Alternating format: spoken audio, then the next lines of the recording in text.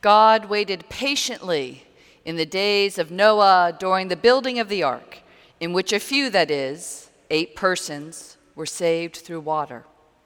I speak to you in the name of the Father, and of the Son, and of the Holy Spirit. Amen.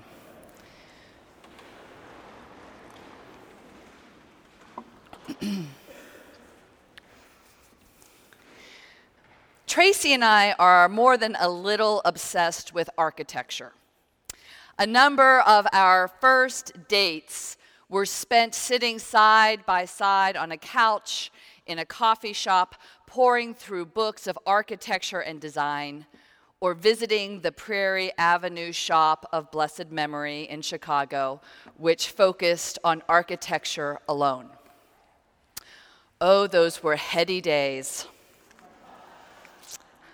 I was obsessed with the architect Sarah Susanka and her book, The Not So Big House, which was all about building homes suited to our needs, human-sized, well-crafted, with charming details, rather than just building the largest McMansion one could afford. Susanka was inspired by the arts and crafts movement and its most famous architect, Frank Lloyd Wright, whom Tracy and I also love. His home and studio in Oak Park and Taliesin in Wisconsin are places where every detail is thought out just right.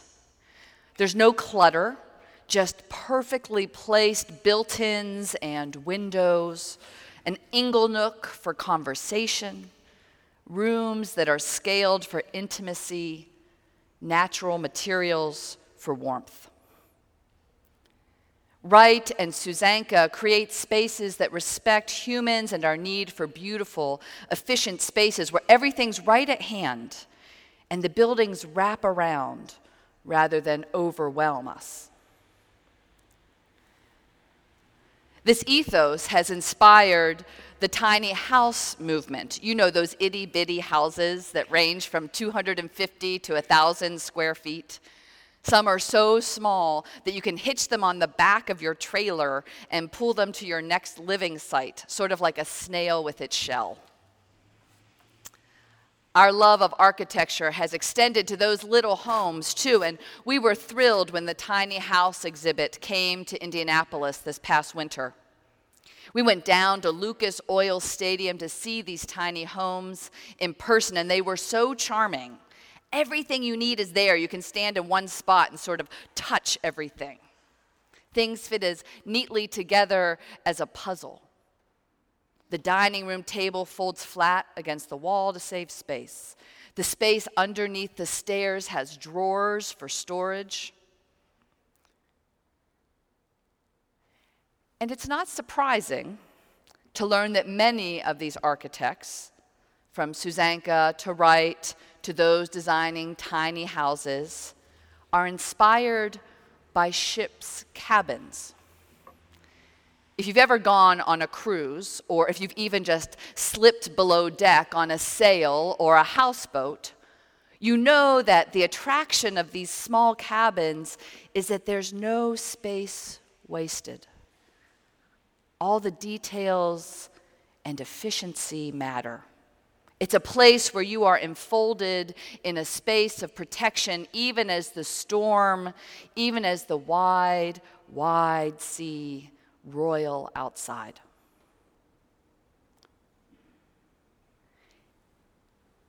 And it's the image of that safety, that warmth inside, even as things threaten outside, that is one of the most ancient images for the church. It's the image that Peter's letter references today, the ark that kept some people and a lot of animals safe during the flood. The image of the ark, of the church as the safe ship, a place for us to gather together, to journey through the choppy seas of a hostile culture of life that batters us, is still with us today, though I think we're less aware of it. Church architecture has been based on shipbuilding for centuries. Until recently, the church was often spoken of as a ship that got us through the storms of life from birth to death, and church buildings were based on the ship's design. And if you look up, go ahead and look up, you can see the skeleton of an inverted keel in our vaulted ceiling. If we flipped this building over, we'd be sitting in a ship. That's why the main part of a church where the congregation sits is called the nave. It just comes from the Latin navis, which means ship, and in which you can hear the word navy, a collection of ships. The church and our membership in it is meant to be a place of safety and refuge, a safe place in the storm. It's one reason that the church has been used as sanctuary for those who are in danger. We're meant to take on stowaways who are escaping hostile seas. I love this image. I love all of us snug and tight in our ship, protected from gale force winds, crashing waves, sea monsters who threaten. I love that we are a place for those in danger, those we might throw a life preserver and then drag to safety. A place where we can preserve our traditions and heritage and life together in an ark, no matter what our culture or our politicians or our economy or the world decide to do out there. The church is a ship, keeping us safe. But that doesn't mean that the ship itself is to seek safety. Just last Sunday, one of you shared this lovely quotation with me. A ship in harbor is safe, but that is not what ships are built for. A ship in harbor is safe, but that is not what ships are built for. Our ship is to keep us together, to protect us from the storm, but it's not meant to be docked, avoiding the storm itself. We as the church are meant to be out in the storm, finding those at sea and inviting them on board with us. After all, that's what St. Paul is up to when he goes to the Athenians. He enters into their culture. He looks at how they worship. He studies their poets. And instead of judging them as heathens or pagans or godless, he helps them connect to the God who is Lord of heaven and earth, the one who created us so that we might seek after him, the one who is never far from us.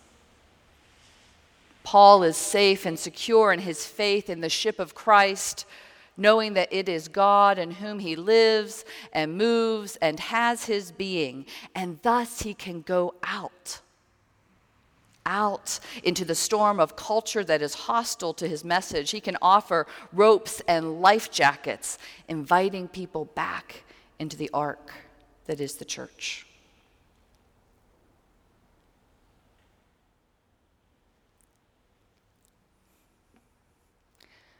So what about us? What about us? Will we stay in port, safe, but still?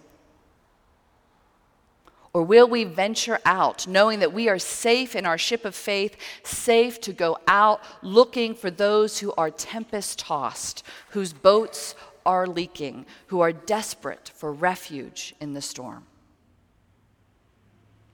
There is a wide, wide sea around us, and it's getting wider every day. As more and more people move downtown, there are people who wonder if our too often closed doors might open for them. People who feel at sea and don't even know that there is a ship right here to protect them. As more and more people move downtown, there are those who have been here for a long time who fear being displaced, priced out of their neighborhoods, and they wonder if anyone here wants to protect them, too. In this time, especially on Rogation Day, when we celebrate God's good creation, we know our earth is in danger, and the image of church as ship is apt as we have faced increasing storms and rain and flooding due to global warming. Witness this morning, we could not even bless our bounds with the storm that came. Will we try to just protect ourselves and our ship, or will we set sail into the world to make changes? Will we, in this time of political anxiety, as people fear deportation, loss of health care, economic anxiety, will we invite more people into our old, our creaky, but our watertight boat?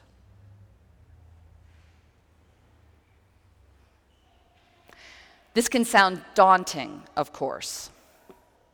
I know that I would rather just stay in here with all of you, safe and warm, and we could just tell our own stories to one another, safe at dock. But that's not what we're called to do, beloved. After all, Jesus tells us that he is sending us the Holy Spirit, the advocate, the one who will be with us forever. The one who will be our companion wherever we go and whatever we do, so we must not be afraid. So, fellow sailors, beloved of God, we who are safe in the hall of this church, we are safe inside. But that's not what we're made for. We are safe inside, but that's not what we are made for. Come, let's set sail, for the world is desperate for good news and in dire need of lifeboats. In the name of the Father, the Son, and the Holy Spirit. Amen.